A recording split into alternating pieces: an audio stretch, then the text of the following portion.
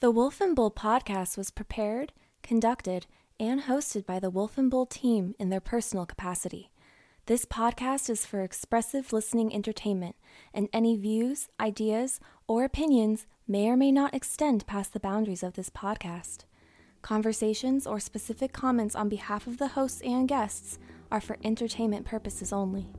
Due to language and potentially offensive topics, listener discretion is advised.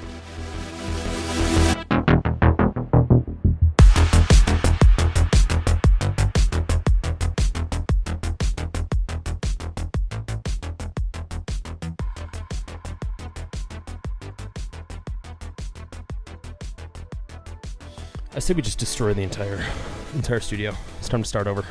Just have a rant, like a giant. No, physically throw everything around and Yeah. crash it and burn it, and then demand rename some the kind podcast. of change. Yeah, rename the podcast. Just start over. Just make sure I have this set up all right.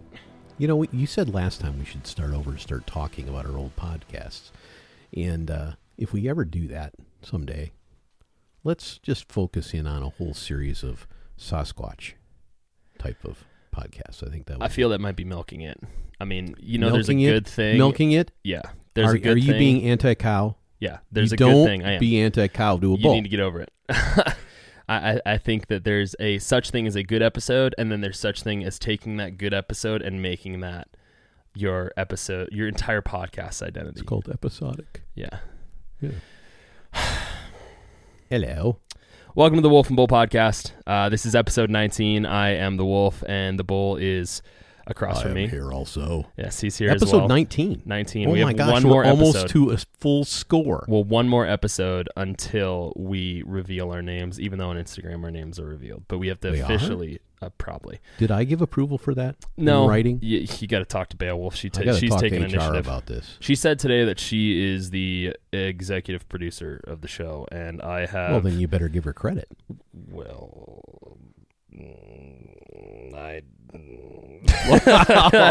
that's a conversation we're gonna have to have. I feel like We there's may have to cut that out of the frame. No, I'm leaving it in. There's a title that needs to be established for all of us.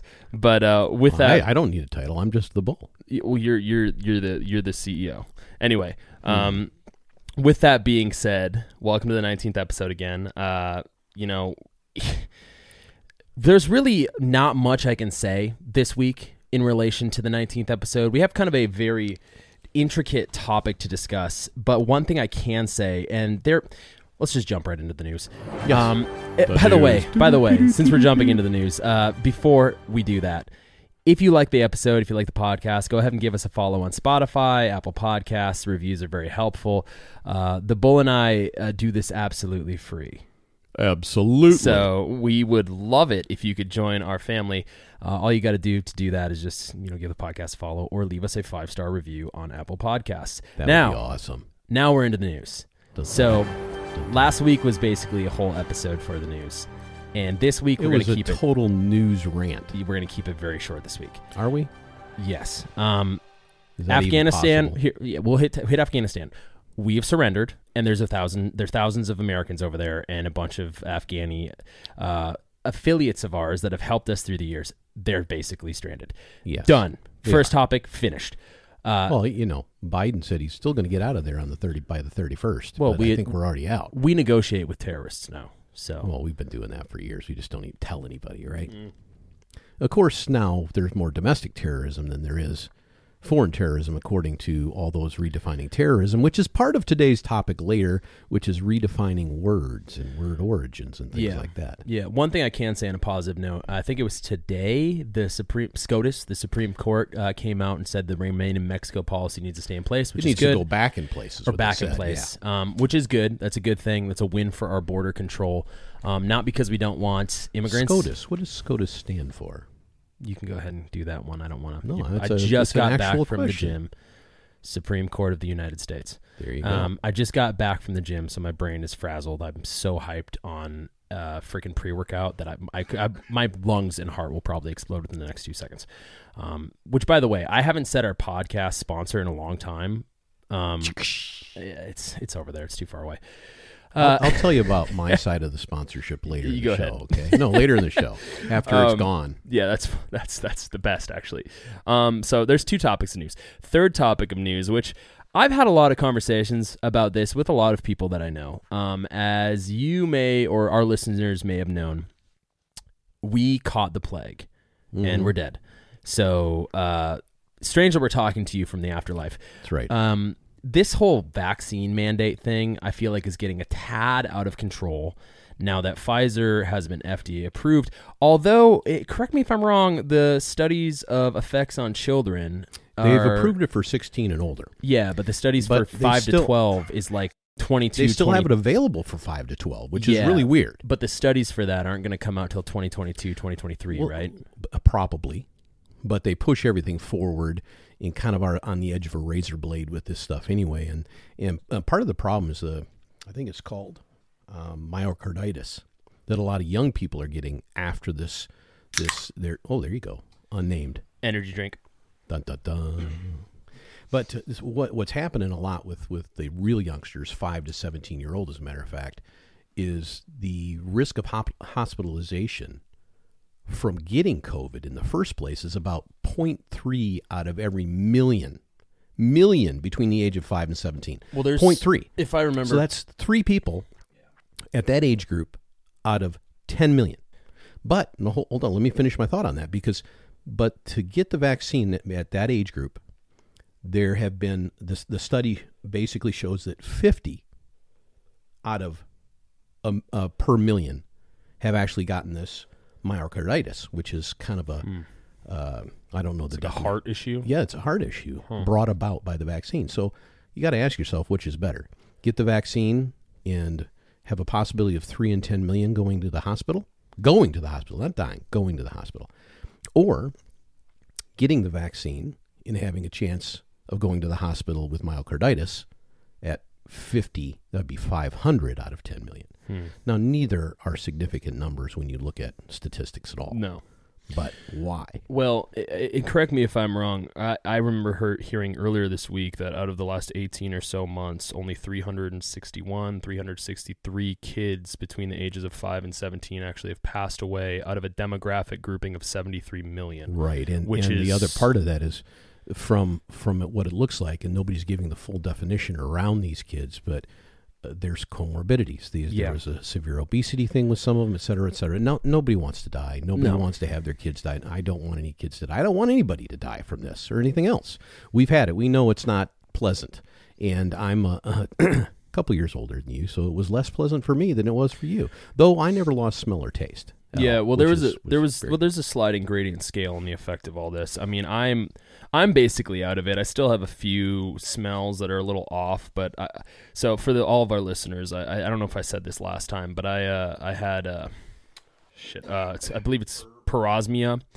I don't know if I'm pronouncing that correctly. And again, guys, we are the most accurate, factual podcast of all time. We have never made a mistake. Opinion only. But I'm pretty sure I had parosmia, which basically means that I lose my smell, I lose my taste, and then that anything associated with that as my smell and taste comes back for some people, smells like gasoline or tobacco. For me, it smelled like rotting meat, which was not pleasant, but it's gone. So, and now we have, quote unquote, natural immunity, right? Supposedly, but of course, Dr. Francis Collins, which is the head of the director of NIH right now, is saying that that's not enough. That you should get vaccinated anyway. Here's the concern I hear both sides of that. McCary and other people say otherwise. Go ahead. Well, here's the concern I have, because I probably should have brought this article up.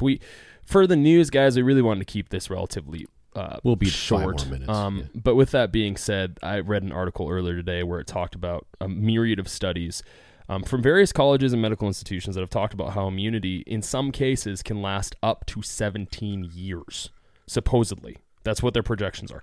Now, granted, I would love... Next podcast, remind me of this. Next podcast, I'll bring this up and I'll read it. But the problem I have with all this is the mandating of this issue. Correct. Correct. I guess our only new topic that, when it comes to the news, that we've really discussed is, Delta Airlines and a lot of other companies have started to come out and require that employees be vaccinated or face some sort of consequence. And of course, the president is more than encouraging it. He's basically saying you should.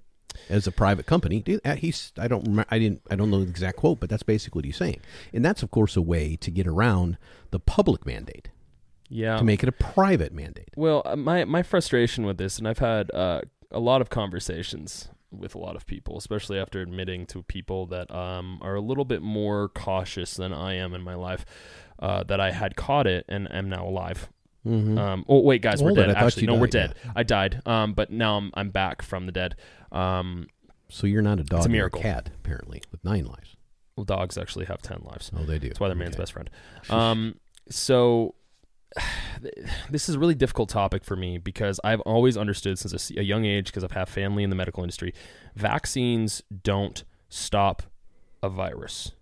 They give you a small viral load within, whatever the vaccine is, into your immune system or within your body, allows your body to fight it off in order to establish, and I could be wrong on this, but in order to establish lesser symptoms when you do carry the virus or contract the virus, right? Well, here's the issue. Okay? Well, that's correct, right? If you're either going to get a disease or you're going to try to prevent that disease. So vaccines in general are put into place. I know. What are you going to do? Post, maybe you can get rid of a cough. I'm fine, by the way. But in vaccines, the idea is to stimulate your immune system in some shape or form, some way. And in the new way, mRNA way, you're having your own body use its mechanics, its cellular mechanics, to develop a spike protein to fool your body into thinking you actually have a virus. Yeah. Right? That's the idea. In the past, you would use either a lessened or a dead version of a virus to stimulate, again, your own immune system to populate its armies against that and protect not only for the case that might be happening right then, but for something that comes in the future. That is normal. It's hugely intelligent way to go about things. We've been doing it for, I was going to say 100 years, but I don't know if it's been that long. But we've been doing it for a long time. It's actually, I would think it's been a little bit longer. I was looking at 100 this. years? I would say it's maybe. over like late 1800s. If I remember this correctly, for vaccinations, that's a good thing to look up. I don't really know because I'm pretty sure. I'll just look up what the first vaccination. The whole point is that nothing lasts forever. A lot of the worries that people have with these current vaccines is that they're too specific to the type of COVID that is in the air right now. It's possible getting. So just to answer that question, it's much longer than 100 years. It goes back all the way to 17th century China. So Edward Jenner was considered the founder of vaccinology in the West in 1796. Edward Jenner does not sound. Yeah, but the practice of doing some sort of virology study in protection. Well, they're not including attaching leeches to you, are they? No.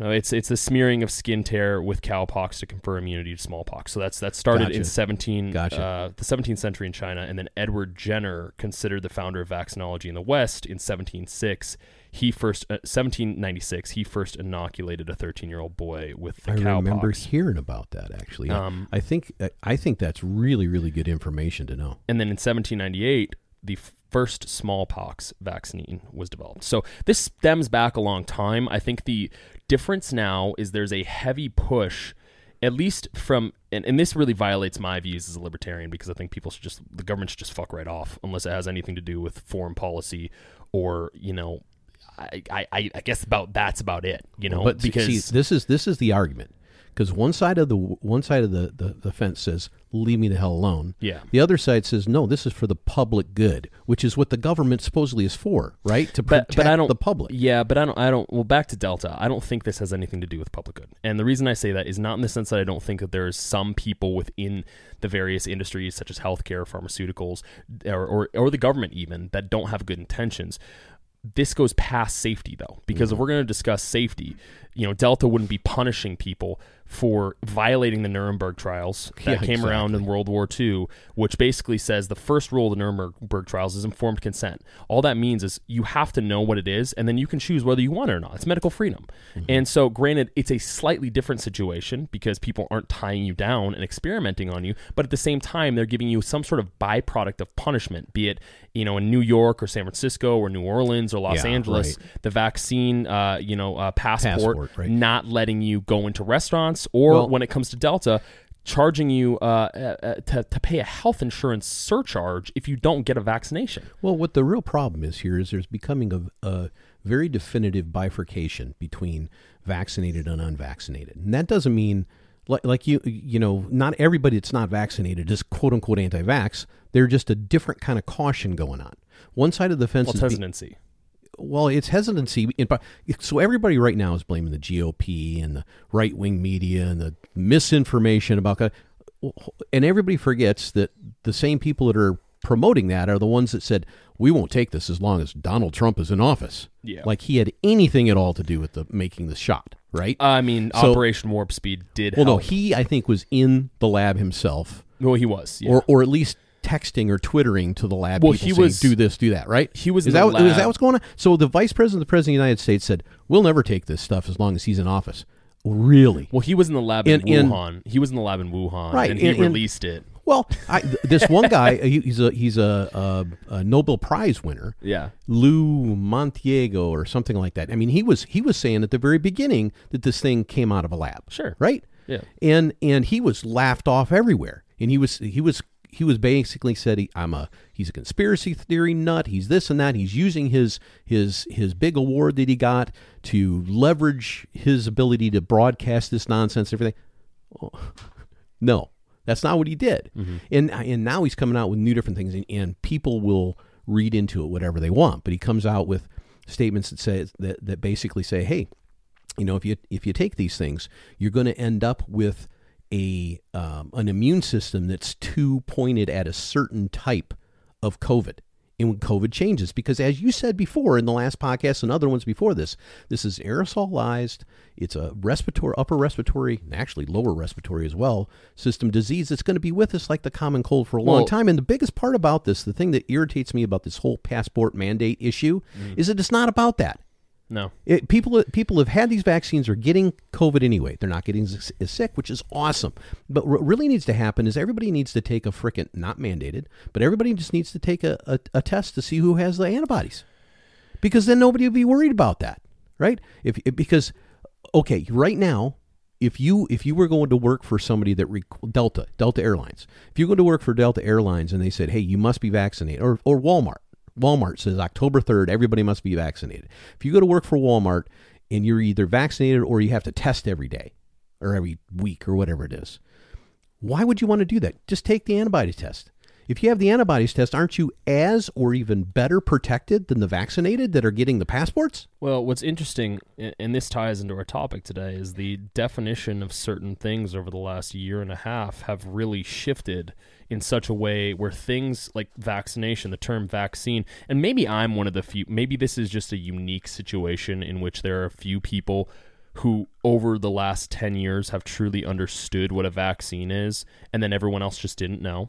And that's why this is occurring. But really the vocabulary definition for a lot of stuff is shifting. So we can point to that when it comes to vaccines. We can point to that maybe with gender dysphoria, which is no longer by JAMA considered a disease anymore. I mean, it was, but they removed it. So a real problem with all this, or critical race theory or racism, a lot of these, or infrastructure if you're a Democrat, a lot of these issues are now shifting in such a way where people are just taking terms and words that once meant something and shifting it to mean other things to get to a political goal. Right. And that's a problem. What ends up happening is things morph over time anyway. I mean, you can look at language itself, which we will get into in a couple minutes, and look how that's changed over time to mean different things at different times. And a lot of that is driven by whoever's in power. Yeah. Right? If the Roman Catholic Church is in power for centuries, then its definition of X, Y, and Z becomes its definition and everybody else's. Yeah, but I think the problem, though, and the differential there is that the Roman Catholic Church was a separate entity, specifically in history before was actually looked at maybe in some way as a type of royal entity that had too much power. And we can talk about that in a different podcast. This is kind of similar in the sense that we are now trusting entities that have consistently been incorrect about a lot of shit, that are now saying, well, wait a second, vaccines don't inoculate you. They actually totally destroy the entire virus. Hasn't that always been the way people in power have tried to get the masses to You'd deal like with things. They've always tried to say, hey, Yes. we're right. Yeah. Listen to us. You must trust us. But you'd like and the to kings, think, though... hold on, the kings and queens of the time back in Europe and things like that centuries ago would say, you have to trust us because we are the voice of God. Yeah, but you'd like to think, though, that over the last 150 to 250 years, because of a democratic republic like the United States, that we have generalized consensus to mean what most people agree it to mean. And now things are shifting because of social media. Interesting topic that I was listening to today. So I think it, what's it called? Give me a second. Because I brought this up. I want to talk about this Sure. in the next podcast. Okay. So Thucydides' trap. I brought this up to you a little bit ago. Basically what that is the belief that it was popularized by Graham T. Ellison. It basically comes from an ancient Athenian historian and military general, Thucydides, who posited that the Peloponnesian War between Athens and Sparta had been inevitable because of Spartan fears of the growth of Athenian power. So Thucydides' trap basically talks about how now, because the United States has been a world power at the top of the chain for so long, that China is now coming up, and a lot of what is occurring is tying into this very strange belief of something called the fourth turning, in which every few, I want to say it's like every 40 or 50 years, there's a serious event that shifts how the world operates. In some instances, it's a cataclysmic event. In some instances, a long time of peace. But this interesting thing about Thucydides' trap, when we talk about war, or when we talk about the changing of things, like, for example, etymology or social culture, before it was like a hot war that would shift things. Now we have tools like social media that operate as the medium to shift things, because it's not beneficial for big countries to go to war anymore. At least in a hot, hot war. What's happened is there's always been an extreme propaganda arm for any war, whether it's cold or hot, right? There's always been propaganda. You know, the USSR is better than the United States is better than the USSR, and each population believes its own thing, just like populations in the Middle East believe we're the devil, and all those things are done through information and propaganda. What's happened now, though, is propaganda has overwhelmed all the other pieces of that wartime puzzle. Because of social media and information overload. Yeah. Well, I mean, honestly, we've been sitting here for just a few minutes, and we've looked up on, I haven't grabbed my phone, but you grabbed your phone a couple of times and looked up some very interesting subjects and came to a conclusion based on this, this, and this. And you probably could have looked at a bunch of different sources and narrowed down, like a Wikipedia-style kind of information load, what is real and what is not. That is tremendous. The information revolution, if you will, is, in my opinion, as or even more powerful than the Industrial Revolution. Different ways, different things, but it changed everything in our world. Well, I would say it was more damaging, and has been more damaging, and will continue to be more damaging. More damaging, positive, more positive than negative? You think? More negative than positive. And the reason I say that is because now, as a lot of people who are paying attention, and look, I don't want to throw any groups under the bus, but there are certain groups that are less informed than others, and that has been shown through a myriad and multitude of different instances, especially over the last month. A lot of people are regretting some of the decisions they made over the last year. So, hey, totally fine, neither here nor there. With that being said, though, what's happening is our own government, our own culture, and a lot of other governments are telling their own populaces not to believe what they see with their own eyes.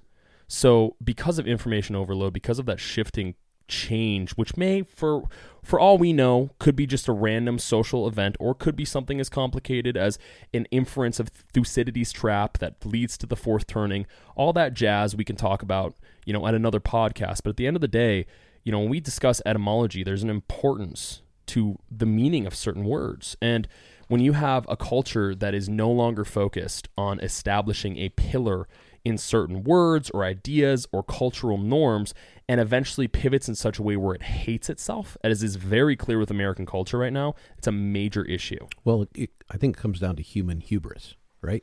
It comes down to, the need to interpret to fit personal and societal context of whatever's happening today. We must change the narrative. And to change the narrative, we must change the symbols for meanings. And you know what the symbols for meanings are? Words. But it is important, I think. And actually fun in a lot of ways to get into etymology, to get into word meanings, to understand where language comes from and what it is derived by. We're certainly no experts in that, but it's kind of an interesting and fun subject because you can see over time how things change, how things morph into the way we look at things today. Not just the changing of an E to an I or an extra E on the end of a syllable in Europe compared to the United States or anything like that, but to see the source of things. Mm-hmm. And that's what etymology is, basically word origins as far as definitions are concerned. And I hear laughter in the background, Wolfie. Etymology. You're saying entomology. Did I say entomology? It makes me think I'm going to think of that's study Lord of of the Rings. Well, no, entomology is study of insects. Yeah, but it makes me think of Lord of the Rings because of the big giant trees. I said entomology three times already. Etymology. It's etymology. Yeah. It's okay, etymology. though. Because the study of bugs. Now we could study the origin of bug words. We could. It'd probably clicks and clacks and squeaks. And might fall asleep, but we might do that anyway. I don't know because it's been an interesting, tiring couple of years. I guess I can't even believe we're a year and a half into this mess. But I can't. Well, I mean, I guess the real point I want people to think about, especially in relation to etymology or the changing of cultural norms and social structures, we can talk about how there are no effects to this till we're blue in the face. That is clearly incorrect. We've seen the effects of some of these things. And I know for a lot of our listeners or for some people who listen to this in the future, and this could be, I mean, at some point in time, me making this basic assumption could be illegal. But when we take terms that are specifically related in biology that mean one thing and shift them into something else, that creates a lot of confusion. And unfortunately, that leads to bad policy, which in turn leads to poor social issues that could be solved by not changing those things in the first place. Well, what's real interesting about the word origins or etymology in the first place is that it's actually, the word itself, etymology, is from similar French and Greek words for, get this, speaking or conveying the truth.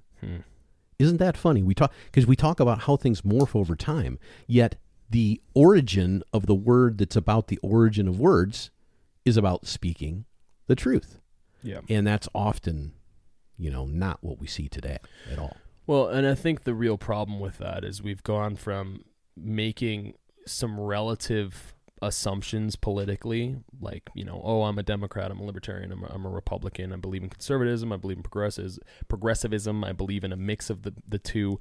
We've gone from that to an identity politics structure in which people identify as... Is it a label problem, do you think? No, partially? I think it's an understanding of purpose problem, because you've got a grouping of individuals who, for the first time in history, like we talked about a second ago, have access to an overload of information.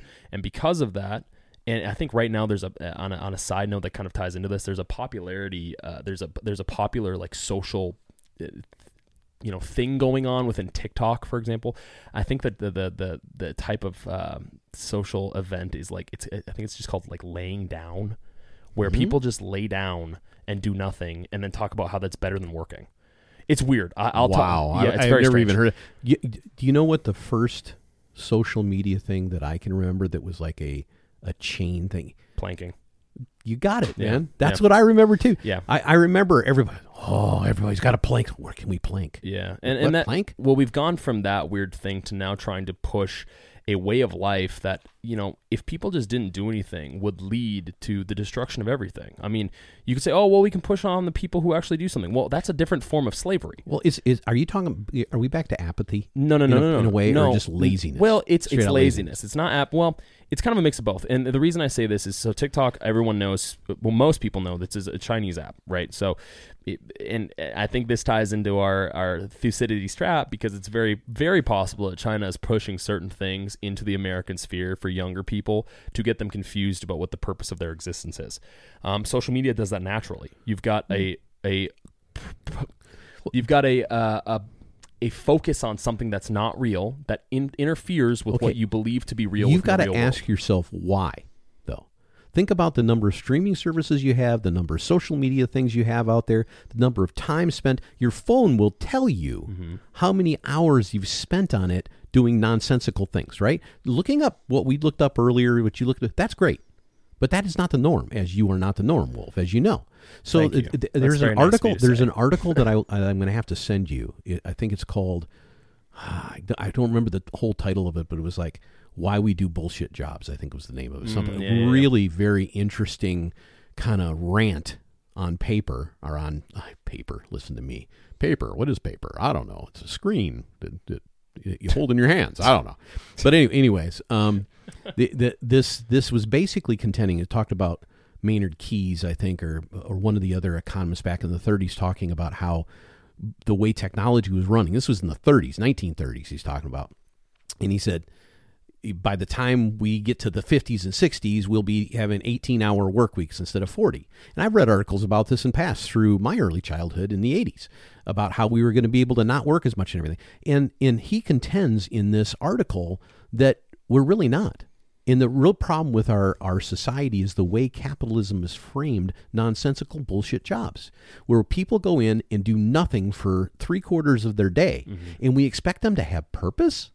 Well, how do you have purpose and have we have a mission statement as a company, we're going to do this for the better good. Yeah. And then you spend all day massaging a spreadsheet? Well, the problem now, though, and ouch, because that's my job, thanks. The problem now, it's not, God, please, God, don't get me in trouble for that. Yeah. Cutting that in post, just kidding. Yeah, exactly. No, it's a joke. So here's the problem that I see with that, because he's right. I mean, there are certain jobs that don't provide purpose, and the problem that I've always seen with jobs is people look at that as their purpose. And there is some truth to that, but that wasn't essentially... In my opinion, that didn't really jump to such a high degree in American culture until like the late 50s, early 60s. Somewhere in there. Well, the reason I say that, and the reason that probably is the case, is because that was right after people just thought the world was going to end. I mean, they had bunkers they were buying and everything. Well, they came back. They had bunkers they were buying. There was a boom in the economy. People had a ton of kids because an entire generation of young men was wiped out. Right. Which, on an interesting note of people getting wiped out, Planned Parenthood is now offering hormonal transgender stuff, which is strange because their argument is that they're actually there to help women, live better, which is really weird. Another topic, but I heard that today, so that was kind of fun. And for anyone who gets all up in arms about, my opinion or statement on Planned Parenthood. Too bad, right? Look at it's an opinion. Look up Margaret Sanger. Look her up, learn about her, and then tell me whether you think Planned Parenthood is a good thing or not. So, but back to what you were talking about a minute ago. When you go to an outing or a gathering or something like that, when we could, I should say, and you have a talk with somebody and people ask you, so who are you? And a lot of people will say their name, certainly, but they'll say their profession at the same time. Yeah. And it goes to what you're talking about. They have this perception of themselves, maybe based on their surroundings and who they're trying to stay up with the Joneses and all that kind of stuff. Hi, I'm a doctor. I'm a lawyer. I'm a this or I'm a that. And I'm an OnlyFans person. Oh, God. Which, by the way, they brought that back. They are still doing adult entertainment on there now. I thought they were going to get rid of all that. No, they shifted their opinion after all the adult sex workers complained. Yeah, they realized how much money they were going to lose is what they realized. Well, the initial argument was that they wouldn't get bank investments because of all the inappropriate content, which is such a bullshit argument. But you know what? Unfortunately, prostitution. How did we shift all the way to prostitution? Well, prostitution is now normalized in our talk society. About prostitution, though. It is, quote unquote, the world's oldest profession. You know what the world's oldest language is? Tamil. How'd you know that, man? I'm looking at You're notes. Unbelievable. Damn it. I'm a genius. 5,000 years old that language is. Well, spoken by 78 million people, official language of Sri Lanka, Singapore. Oldest language still surviving today. There may have been older ones, but they did not survive. This is the only one. I do want to touch back, though, on what you said about identity through occupation. Oh, damn it. I thought that was a beautiful segue. No, it wasn't. And we'll this can is... You, can you actually say this part in Tamil? No, I have not. I've never heard it in my entire life. But I know what it is. With that being said, though, I think the interesting thing that we're seeing in real time, and this goes back to one of our earlier conversations about the degradation of community, in some ways the degradation of theology, especially my generation, is theology in a lot of ways for people provided a purpose and a reason and existence to something greater than themselves. And when it comes to what's going on today, unfortunately, your job, your hobbies, they don't do that because there's only a certain extent of joy that they can bring that isn't some sort of internalized ethereal version of. So very few people do what they love, as everybody tells you should go do. Yeah, but then again, what's interesting again is that people will mention things like, well, something that brings you a lot of fulfillment is children. Well, True. We are at the lowest point in time when it comes to having kids in the United States. So there's this culmination of people not having children, not having purpose, working jobs that they don't think are important, not being fulfilled, and it's all coming to a catalytic point that is, I think, culminating all at the same time. So do you think, going back to your point about religion, because I think it's and again, we brought up like 10 subjects already that would be podcasts by themselves, but sure. We're talking about word changes in etymology, etc. Not entomology. Exactly. The study of bugs. The study of bugs as it occurs with religious aspects. No, I think that what we're really talking about is the degradation of structure, communities, structures, communication, rules of law, communication amongst a group of people, etc. Because if you look at just religion in general, if you look at the course of the last couple thousand years, you can go further, but look at the course of the last couple thousand years, and you will see kind of a centralization of belief systems in a structure that dominated most of Europe around that. Rightly or wrongly, that's not the argument. Rightly or wrongly, there's a structure. And over time, Church of England breaks away. Then the Protestants do this, and the Catholics do that. And now there's 50 different you know what denominations are? You know the reason they came about? Two things, really. Power, somebody trying to keep power, like the King of England wanting more power than the Pope, right, in that situation. But the other thing is definitional changes. They said, hey, the Bible says this, but we really think it means this over here. And because we think it means this, we're going to act this way. Well, if you're going to act that way, you better start your own church. Yeah. And that's what we're really talking about over time with phraseology and etymology. Which for people who are listening, that is a very, very condensed, high-level explanation. But it's good. And what's interesting, again, back to you said, everything has a community, and that's what really, that really is the definition, is that brought about a community. And at a certain point, when we talk about theology, and especially Christianity, and maybe in some other theologies there might be this story similar, I'm not sure, but a big part of etymology and theology really paints it out as the Tower of Babel. At a certain point in time, everyone spoke the same language, supposedly. Common language. Probably Tamil. Yeah, probably. and the story of the Tower of Babel explains the origins of the multiplicity of languages. So, in Christianity, the story goes that God was concerned that humans had blasphemed, or God was concerned that humans had blasphemed by building a Tower of Babel to avoid a second flood. So God brought into existence multiple languages. Really high-level version of that. But thus, humans were divided into linguistic groups, unable to understand one another. Now, I'm sure historically that is probably more of a cultural story to establish some sort of rules and understanding of why people speak different languages within Judaism. But at the same time, there is a point there because nothing remains but really a watering hole in association with that. So, the tower was said to be almost 100 meters tall and was dedicated to Babylon's own god, Marduk. Marduk. Tomato. Yeah. And interestingly enough, the word Babel means another gate or God. So throughout theology, especially Christianity, and this is the only reason I'm referring Christianity is just because my background comes from a lot of that. Sure. There are myriads of instances of God painting a lesson, or Judaism and the leaders within Judaism painting a lesson of idolatry and why that's bad. So you can talk about the Tower of Babel, or you can talk about the golden calf or the golden bull, which shame on you. But the problem here, and in some instances when they were talking about Sodom and Gomorrah, in that instance it was sexual identity and sexuality, which is interestingly enough. And there's always a very common theme of you're trying to paint a picture and teach a lesson. Well, you can't serve two gods is the common theme throughout the Bible. You can only serve one. And what I've taken from that over time is that, obviously people are free to practice whatever religion they want to. I have my own beliefs. With that being said, though, you can't serve two things. You can't be Christian and also be atheist. You can't be, Buddhist and also be Muslim. You can't be agnostic and also be someone who thinks that everything is possible. That's a skepticism there, which is fine. And I'm sure people hold a lot of very strange beliefs, mixtures of that today. But there is importance. I think your point. Well, there's importance to structure. There's That's importance exactly to structure. Right. So there's structure, but that doesn't mean structure isn't malleable. right? And because we all have degrees of understanding and degrees of willingness to participate in whatever structures there are. That's why, whether we're talking about religion or etymology, that's why things change over time. Well, I think the interesting thing that I think is happening now, because we talk about this malleability within structure, malleability is different than degradation.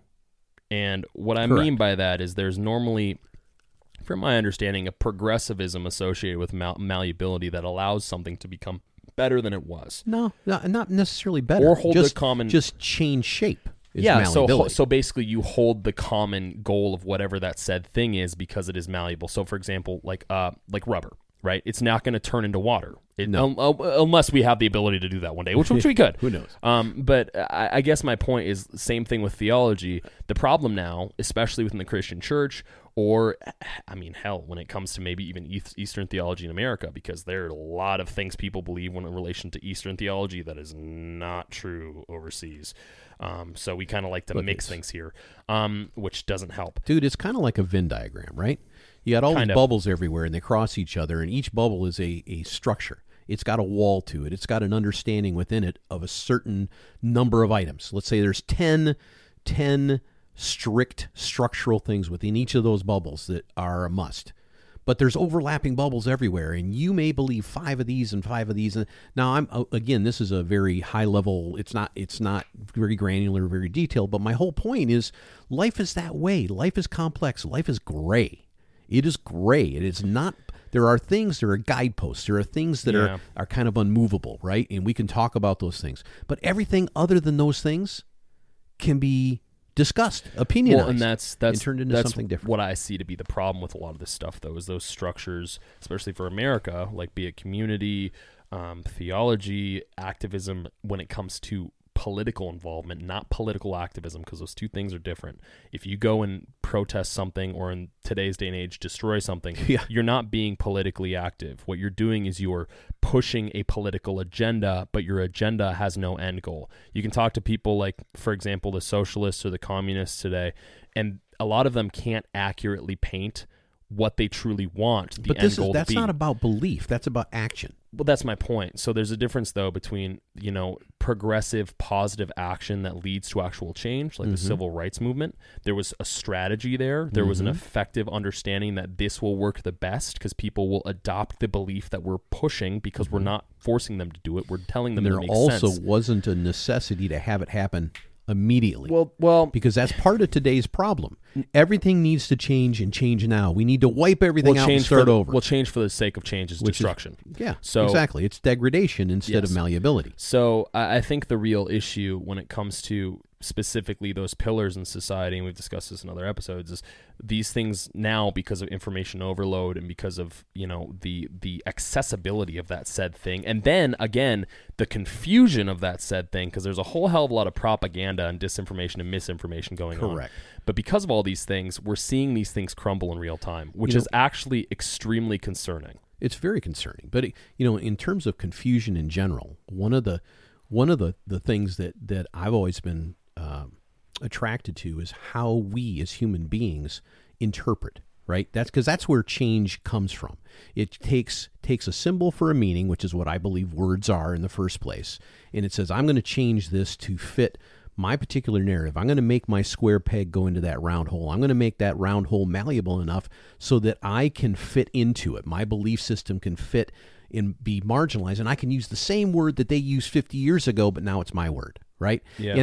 But the interesting thing is that with language in general, we had to figure out how and why people said and did what they did, because language didn't start out with letters anyway. Those are symbols that came later as hieroglyphs and Sanskrit and things like that way before that. And of course, you've heard of the Rosetta Stone, right? And that was found in, I can't remember. Found in time ago. Like Mind you look 1800, I think it was. Found in 1800.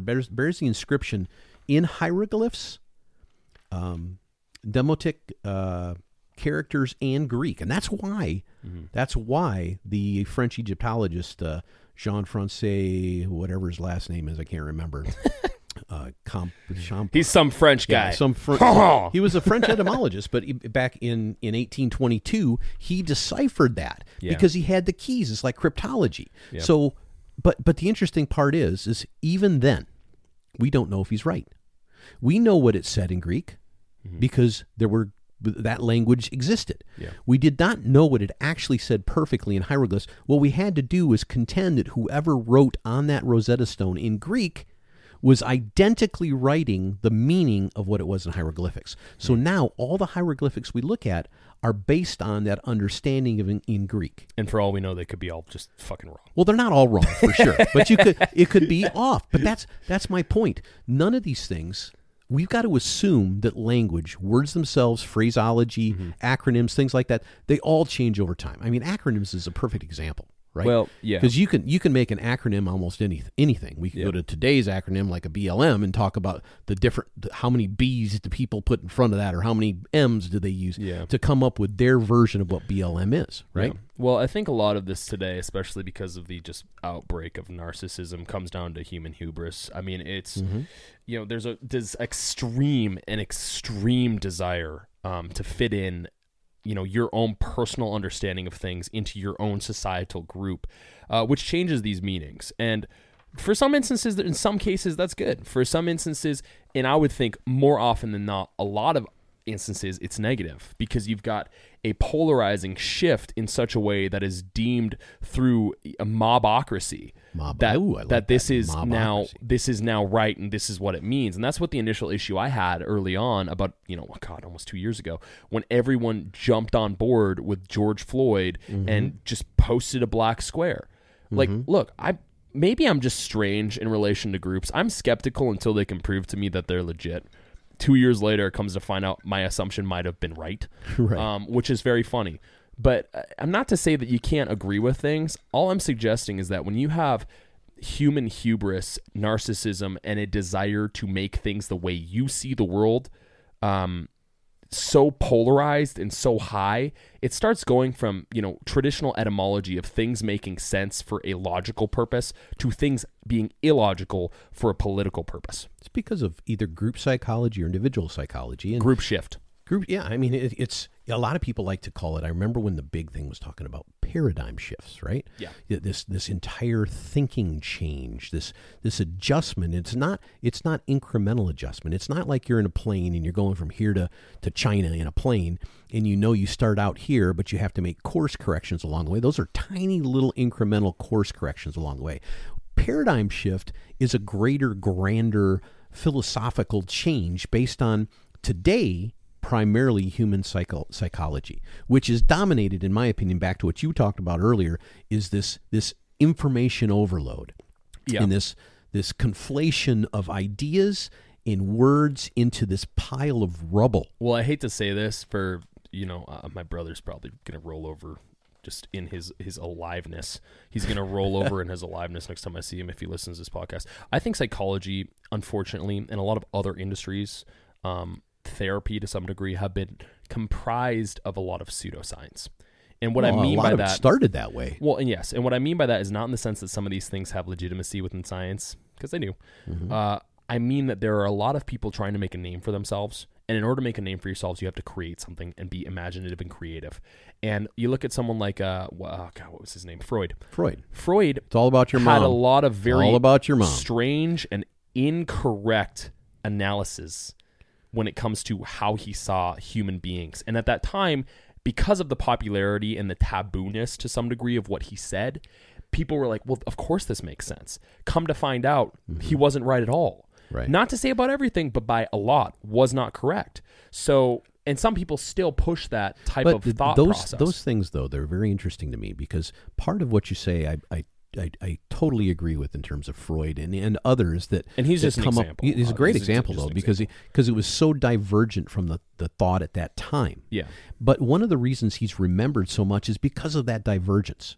It's like you're going along, and there's this kind of group thing. It's the same thing with Marx. Yeah, he went shift. Yeah. Paradigm shift. Different way of thinking. Marx right or wrong? Well, Marx was more of a scam artist, but sure, yeah. A lot of them are. Yeah. I mean, who? What was the guy that? No, not Brigham Young. Joseph Smith. Joseph Smith. Yeah, I he mean, was a he and his scam mom artist. were total scam artists, grave robbers, the whole nine, Yep. the whole 9 yards.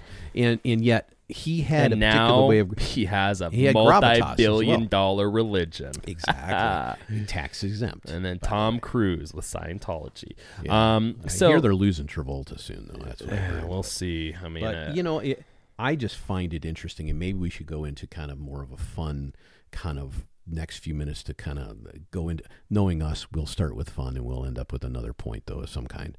But there's a million different things we could look at in terms of actual words, acronyms, sayings, things like that have changed over time that are interesting to find that we say certain things today, yet they meant something else yesterday. Well, I right? mean, you look at I wouldn't say this is the case with this particular word, but you look at the word psychology, which is derived from 2 Greek words, first being psyche, which meaning the mind, soul, or spirit, and then logos, meaning discourse or to study. And those 2 words combined produce, the study of the mind. So for a lot of people today, that may not mean what it actually means. That may mean something else. Purely probably because they don't know what psychology is. Right. But at the same time, there are a myriad of other terms that we are all unaware of that meant something that no longer means something. Well, the interesting thing is the study of the mind is not the study of the brain, right? Yeah. And I think a lot of people, again, kind of miss that point. It's neurology and psychology are two different things. Yeah. And the psychology, going back to what you said a few minutes ago, there's a lot of pseudoscience that was involved, and that probably still is today in certain aspects. But it's because there's an ethereal part of that. The mind is separate from the body itself, so it's not a physical thing, but it's able to be analyzed. And that analysis has to come from what? Someone else's mind. Yeah. So it's very interesting to me. But over time, and over a lot of time, there have been, tons of different things we could talk about in terms of sayings and words and where they came from, and the fact that in the first place, the English language itself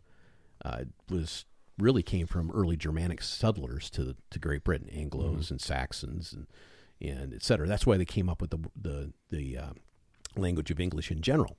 But it has Greek and Latin base, right? And everything kind of originated with that original, who knows what language, Sanskrit, Tamil, Greek, whatever it came from in the first place. But throughout time, there have been a lot of sayings that have come up that I find very interesting. Yeah. And we've listed quite a few of them here. We can both go over a few of them. But I find it very interesting, like the term dirt poor, for instance, is a great one. And why was that the way it was? Because if you were poor, you didn't have a floor in your house. It was made of dirt. Yeah. Right? My favorite, though, is my favorites, and I can assume that our listeners probably have garnered this by my usage of it. My favorite's fuck. The F word. Oh, I think I counted 72 in your last. Over the time of the last 19 episodes, I've probably said it 1,000 times. And a lot of people think that it's fornication upon consent of the king. That's not true. That's a wives' tale. The F word comes from Old Dutch or Germanic. So when people say "pardon my French," that's also an incorrect term. You're supposed to be "pardon my German" because the F word is German. With that being said, basically what it meant and has meant for the beginning of time is swivel, thrust. Obviously all had sexual implications. And what's interesting enough is that it really picked up during World War I. Because it was used so often that when it was not used, it was often meant for more urgency. Yeah, it was used like "hurry up, get out of the foxhole." Yeah, fuck. Yeah. Which during World War I makes sense. Oh yeah, gas masks on. You want a real mask? I wonder if those worked at all. Probably not. But we can talk about that again. But it's so funny to add to that. What the term "flying fuck" actually came from originally? Birds. No, sex on horseback. Ow. Believe it or not, I was like, Ow. really?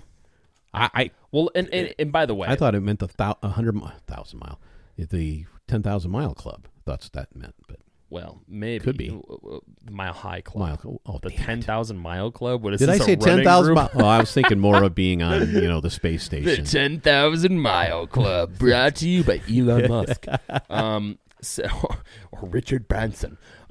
So obviously granted, for all of the people out there that may look these things up, again, this is an opinion podcast. And there's many. If we're incorrect, we're incorrect, and you should We're just never suck incorrect. it up. We're always right. You know, I think my favorite one, another one outside of the F word, is balls to the wall. You know, it was probably coined by pilots who, according to the interweb, was probably coined by pilots who used throttle levers, mixture of levers, and propeller governor levers, which had round ball-like top sand, for whom, when putting the balls to the wall, in that instance, the firewall of an aircraft, meant increasing RPM, using maximum rich mixture and full throttle, making the aircraft fly as quickly as possible. So kind of has the same meaning, but it's taken more of a intricate terminology ever since the rap game. Yeah, that's their rap game. Just as a follow-up to that, and I don't know why I'm diverging back to this, but the term cracker, and I'm not talking saltine, right? God. Originally, you know what that came from? It was a derogatory for poor whites, mainly from the South, but originally it was for poor criminals that came over from Great Britain, primarily to Georgia, because that was a penal colony at the time. Interesting. And so they were called. So Georgia was the American version of Australia, where they send all their criminals. That's exactly right. Yikes! Now it's the country South where everyone is polite. So a couple of death kind of phrases. Okay. Uh-oh. I mean, you've heard of these two, right? Bought the farm and kicked the bucket. I've heard kick the bucket. I haven't heard bought the farm. Well, I kind of delved into these a little more. Bought the farm I've heard many times before. That might be more my generation. Maybe. Because it originated, again, a World War II kind of thing. Actually, 1950s era Air Force term, to crash. Because people that were, back then, in World War II, if you got in a plane, if you're a pilot in a plane, oh, you're screwed. The likelihood is you're not coming back. Yeah. I mean, you could read a lot of different stories about that, but it was tough. Unless tough flying. Who was that runner? That one movie? Well, you read that book, Unbreakable, Impossible, Unbreakable. No, Unbreakable. It was what's his name? Sam. No, something weird. Samakich. No, it was something. It was like a. I remember it. It was great book, good movie. Weird. But the whole point was, it was kind of interesting and probably apocryphal, because it I'm sorry, I'm jumping ahead to kick the bucket on this. So let me go back just a second. This refers to the desire of wartime pilots to stop flying, return home, and buy a farm.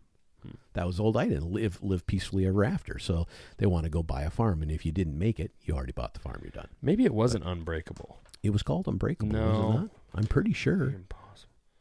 No, it was called Unbreakable. So Frank Z something. Frank Zaki. He was an unbelievable runner too. Frank. And then, just while you're looking this up, the kick the bucket term, that comes from at least the 16th century, and originates, believe it or not, from suicides. They used to stand on large buckets with a noose around their neck, and at the time of their choosing, they would do what? Kick the bucket, right? So it's really funny how these things end up. And of course, now people talk about a bucket list, right? Stuff you want to do before you die. Well, if you hearken back to the origination of this term, you want to do it before you apparently make yourself die. I can't find it. That's okay. You have it right though. It was Frank Z something. It wasn't Zappa. It was not Frank Zappa. I think he was a singer there.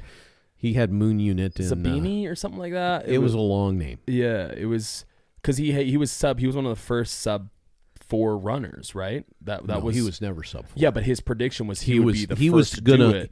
They thought he was going to be the next record holder. It was such a good movie. I want to watch that movie. It was called Unbreakable. No, because there's a 2000 film called Unbreakable, so that's a totally different movie. You're right. That was Unbearable, Impossible, whatever. It doesn't matter. But what are some of your other favorites? Do you have another one? I mean, I thought Die Hard was kind of interesting. My favorite is Die Hard with Bruce Willis. Yes, it was all about, he originated it originally. I guess if he originated, it would be originally, wouldn't it? Well, what was Die Hard? Which one was that? What does that mean? Well, it typically refers to someone with a strong dedication to a particular set of beliefs. The term Die Hard originally had a series of much more literal meanings. In its earliest incarnation was in the 1700s. The expression described condemned men who struggled the longest when they were executed by hanging. That's the second hanging one in a row that we've come up with. I'm not sure why. Later it was attributed more to a particular officer in the Napoleonic Wars who basically told his people, go out there and die hard. Don't let him kill as many of the other guys as you possibly can. And that whole regiment was originally nicknamed the Diehards because of it. Louis Zamperini, Unbroken. I told you, Unbroken. You listen to me. You got to listen to what I say. It's Unbroken, not Unbrokenness. Unbreakable. Unbreakable. Unbreakable is that one movie that was before Glass. I remember that, yeah. That's a good movie. Yeah. It's good for M. Night Shyamalan. It's better than what was the Happening? The Happening. Mark Wahlberg. The Happening did not happen. I will tell you that. That movie sucked. But, hey, here, I got a couple of real interesting ones. Maybe we can finish up on that I kind of looked at it. Do you know the origin of the one of your favorite? I think it's a fruit, avocado. No, I do not. Okay. Would you be surprised if I said yes? I would be. Would you have just left? I would. I said you got up, taken off your headphones, and walked away. I would have wandered up back to my hill. No, you would have retired as a bull. Came back a man. Never retired. Exactly. Man bull. That's a minotaur, right? I'll just change the name. Wolf and the Minotaur. The word avocado comes from a Spanish. I can't pronounce it. Avocate, something like that. Which is all our Spanish friends are going to hate me for that. Yikes. Which in turn comes from a Nahuatl word meaning testicle. No way. Yes way. Surprised? Well, perhaps. But the more one thinks about it, the less surprising it gets. They do rather resemble, a testicle. And why does everything especially when it's hanging from a tree, right? Clumsily from a tree. Now, here's the other funny part of this. Mole, from guacamole, is derived from another Nahuatl. I think it's Nahuatl is the original, not Spanish, but word comes from mole, which means sauce. So if you have guacamole, you have testicle sauce. Dear God. Yeah. I thought you'd. I really hope that that's true. I hope that's as true as this opinion. Yeah, I hope that's true. I'm never having guacamole again. That's bullshit. I know you, man. Yeah, I eat guacamole. You make some mean guacamole. I do. But make some mean guacamole. you actually put additional stuff in your testicle sauce, apparently. There's nothing I can say to that. That we should just end the podcast on that statement. You put additional stuff in your testicle sauce. Like that, we'd have the music playing, and then you'd hear me come in. Hey guys, it's so nice for you. Thanks again for joining us and learning about testicle sauce. Right. This episode is not sponsored by Kevin Spacey. Well, I'll give you two more. Well, this with unless you got go ahead. Well, you got something. I like Read the Riot Act. Okay, because and this is I do like that one. That's great. It's very interesting. It's kind of political too. Well, God, everything is, and nothing is now. Everything's political. So these days, obviously, people refer to reading the Riot Act as like angry parents, threatening their children or someone that they don't like. But in 18th century England, the Riot Act was a very real document. And it was often recited aloud to angry mobs. It was instituted in 1715, and the Riot Act gave the British government the authority to label any group of more than 12 people a threat to the peace. Dirty dozen. Weird. That seems to be happening dirty dozen. now, unless you're burning buildings down. That's right. In the name of certain policies.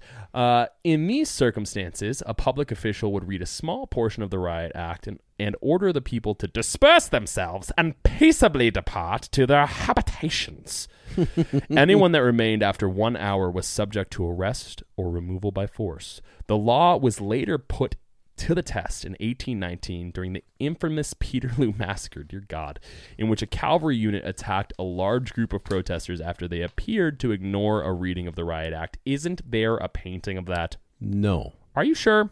Well, there is. Pretty sure but the reason they didn't keep the painting is because what those people were doing, they were assembling, they were having guacamole. Hey, last couple. That was... God.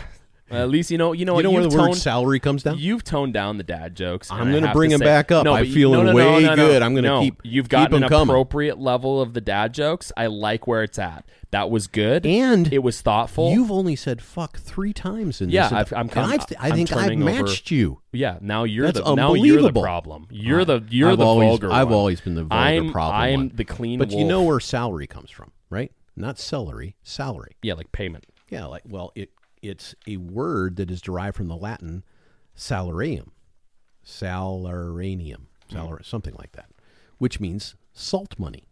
Because that was the form of payment. In ancient times, salt was used for all kinds of important things, often referred to as white gold. It could be used as an antiseptic to treat wounds. Romance languages once recognized the connection between sale, meaning salt, and salud, meaning health, to preserve food, et cetera, methods of payment in Greece and Rome and all that kind of stuff. And it morphed into salary we know today. And that's why when you hear the term worth your salt, that's where it comes from. Interesting. Yeah. And then the final and most important one, unless you would go ahead. I've got one more. Go for specifically because I find this particular inference interesting. Paint the town red. Oh, yeah.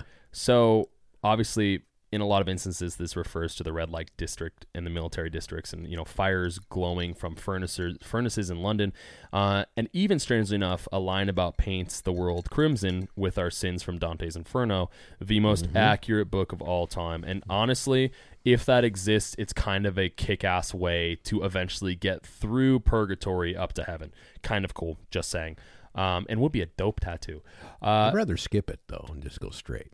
According to Dante's Inferno, no one can. You just have different segments you plopped down in. Just one theory. In 1837, the Marquis of Waterford led a group of friends on a night of drinking and vandalizing all over their town. They broke flower pots, pulled knockers off of doors, and broke windows, then literally painted a gate, the doors of houses, and a statue with red paint. But this is most likely the reason that Paint the Town Red became known for a wild night out. See, I thought it was a biblical term. In Egypt. Well, yeah. Passover. Yeah, I guess that could be considered that, but I mean, wouldn't that be considered like some sort of blasphemous? I saw the dad joke there. The other one before that was better. It was very dry. Yeah, that was. But it's not as dry as whiskey. Some whiskey can be dry, and I gotta finish at least with mine. The origin of which is Gaelic whiskey, and you know what whiskey actually means? The medieval monks called it aqua vitale. That sounds, I don't know, it sounded Italian. Water of life. Life water. You nailed it. Yeah. Somebody that's been to I've been to Jameson. That's exactly right. But it explains, of course, the expression was, transformed into, I can't even pronounce this stuff in Gaelic. But as time passed, it was Anglicized, of course. And, Scotch is Scottish whiskey. And whiskey's actually spelled a couple different ways, one with an E and one with a Y. And a lot of people believe the Irish put the E in there on purpose because they wanted to differentiate from some of the American brands, which they felt were inferior Scottish as well. They are correct. Which is real interesting. They're correct about that. But I thought it was very interesting. Scotch was introduced to denominate a Scottish whiskey. Or determine what that is versus Irish whiskey. Yeah, the lesser version. Yeah, exactly. And has been adopted in other countries for quite different reasons. In some South American countries, used as an alternative to cheese to encourage people to smile when being photographed. Interesting. South American companies will say whiskey. That's very instead strange. Of cheese. Isn't that strange? That is really strange. I thought I would leave. Fun fact for all the listeners, some people may not know this, but there is a distinction between whiskey, scotch, and bourbon, all of which are in the same sort of family of beverage. And I learned this because I went to Jameson, but there is a difference. And the reason there is a difference is because whiskey itself, its distillation process is different than that of scotch. Most Irish whiskeys, because they originate in Ireland, are distilled. Is that where Irish whiskeys come from? Well, yes, but a lot of people don't. Some people don't know this. Yeah, they're distilled to a higher grade in some instances than Scotch. Normally, I believe Jameson is a 3-pot distill process, and then traditional Scotch, I think, is 2 or single pot, and then bourbon is most of the time single or double, right? And then bourbon specifically location, so Kentucky and Tennessee. single malt or mixed, and there's all kinds of different unique ways to blend and come up with very unique flavor profiles. And it's usually up to the distillation process and the storage process. And that's something that really bums me out because as a connoisseur of whiskey, I'm a big whiskey fan. COVID kind of fucked up. And I haven't tried it in a few days, but initially what's strange is I would get some of the very light floral fragrance and then the burning on the tongue and nothing else. Very odd. And so it's like I'm drinking Jack Daniels. And I hate Jack Daniels. It's the worst. But I'm talking luckily for me, my taste and smell never went away. Yeah. But I heard that there is one thing that you can do to fix that while drinking whiskey. Plug my nose. Have some guacamole. Guac, guac, guac. Oh, but wait, I didn't mention the news. You got to do this. No, I didn't mention the news, the other news. Yes, the most famous news. This is actually the real news. Fuck all the other news, guys. Fuck the Let's entire start podcast. Over. Let's We're start done. over. Just turn off the podcast and then start from this point, and this is the podcast now. If anybody got to this point. Yeah, exactly. Myself and Beowulf are actually starting our own separate podcast that is underneath kind of, I guess, the Wolf and Bull denomination. Part of iLevel Studios. iLevel Studios, yes. So obviously, her and I have a little bit of camaraderie. We are married. So we're going to be doing. We haven't really determined yet, but 1 or 2 small, shorter episodes a week, tied to the Wolf and Bull, but not under the same name. Wait for that. About small social, specifically in some instances, social media events and commentary, which. There's so much stupid shit going on that it will probably be hilarious. That's the fun thing about these podcasts, guys. There's always so much stupid shit. Everybody, whether you like the last podcast or not, the Rantacast is what we like to call it. Yeah. It was, we could do one of those every freaking day and have more material than we'll ever use. Well, I think what would be good is to kind of go back to how the process went today. We can talk shortly, maybe 15, 20 minutes about the news, keep it a little less extreme, and then move into something tied into it, which, strangely enough, entomology, according to you, has really tied. And next week we will be talking about the origin of bugs. Yeah, that'd be interesting. That would actually be kind of... especially the giant ones. What was that space show that had the giant bugs that were killing everybody? Starship Troopers. Yeah. That's an actual... What's very interesting about that, on that note, the book itself is a very intelligent commentary on politics. What? Yes. Really? 100%. I can't remember the name of the writer of the book, but that whole movie is not about aliens fighting humans. It's about propaganda. That's what the entire movie's about. You read a book sometime. I've talked about before Isaac Asimov, famous science fiction writer and kind of a forecaster in a lot of ways. And he wrote that Foundation trilogy. And I just read the other day, I don't know if it's going to be a miniseries or what it's going to be, but something's going to come out on that. I cannot wait for that. I don't know. I'll have to look because it really depends on the platform. And I know Dune is coming, and there's a lot of interesting things that are coming that are should hopefully be a bit mind bending. So there's the new John Wick coming, and guess what else was announced yesterday? What? Matrix 4. It looks really good. Well, I remember I saw none of the advertising when the original Matrix came out. And it was this was the same thing when Raiders of the Lost Ark came out. Mm-hmm. I didn't see any advertising. I just, hey, this new adventure movie kind of comes out. Raiders of the Lost Ark and Matrix. Those are the 2 movies I can think of. There's probably others, but those are the 2 movies I can think of that I went to them and I went, holy shit. Yeah. These are crazy good. Well, what's interesting, and here's the thing, is it's coming out on December 22nd, so free propaganda for the Matrix. Yeah. It looks really good. Obviously, you know that I'm a fan of the Matrix and, John Wick. I love Keanu Reeves. If I had the opportunity, I would adopt a child with him. The paperwork would be strange, but it would be fun nonetheless. But it looks really good. There's a lot of potentially really good movies coming out. My concern is that because of the last year and a half, they're going to be ruined by stupid wokeness. There'll be certain tameness to them that shouldn't be there. Well, not tame, maybe, but what I'm tired of, and I'm sure a lot of people are tired of, and we can end on this.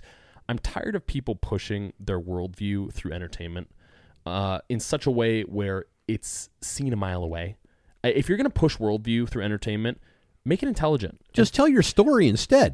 These are supposed to be stories. Well, they can be stories, and they can still have some sort of worldview influence. I mean, Mark Twain obviously was pretty smart with some of his or Fyodor Dostoevsky. There's another guy that's going to be banned, though. Well, I mean, Dostoevsky probably as well. You can tell your worldview, but you don't tell it in such a way where you say, well, fuck all the people that don't agree with me. Because the complication of trying to get people to agree with you via arguments or via imagery or via writing is to be subtle so they think your idea makes sense. Mm-hmm. And I think that's a good topic we could talk about eventually too. Absolutely. Because true storytellers will tell a story and they'll wrap something below the surface to get your attention. Dostoevsky is probably one. Well, look at Abraham Lincoln.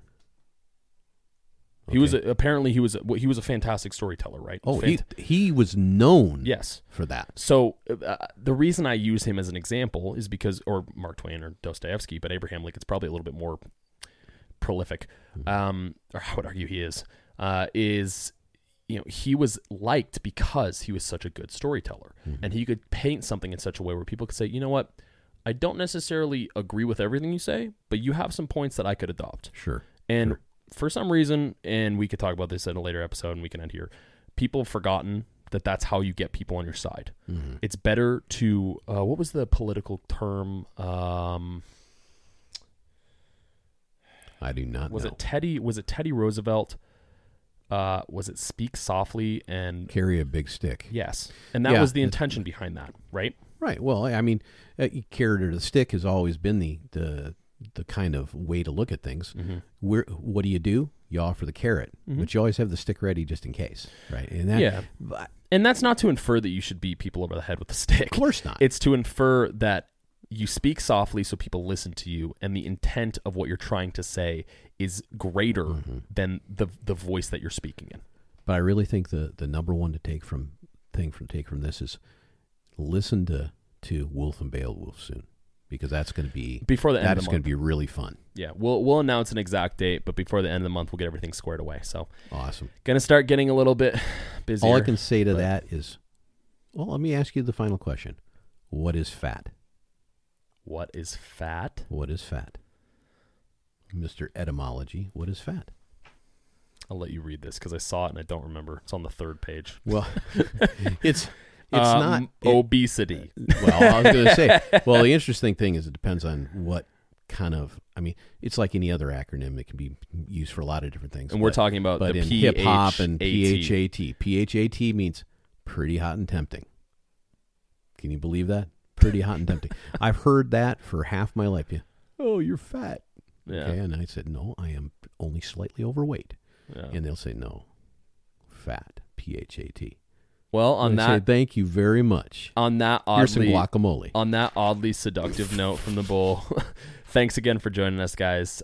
Look forward to our new episodic podcast with myself and Beowulf, and next week number 20. Which, baby! By the way, we told you we would reveal our names, which people probably know anyway. But that's yay. Things to do. Things are changing.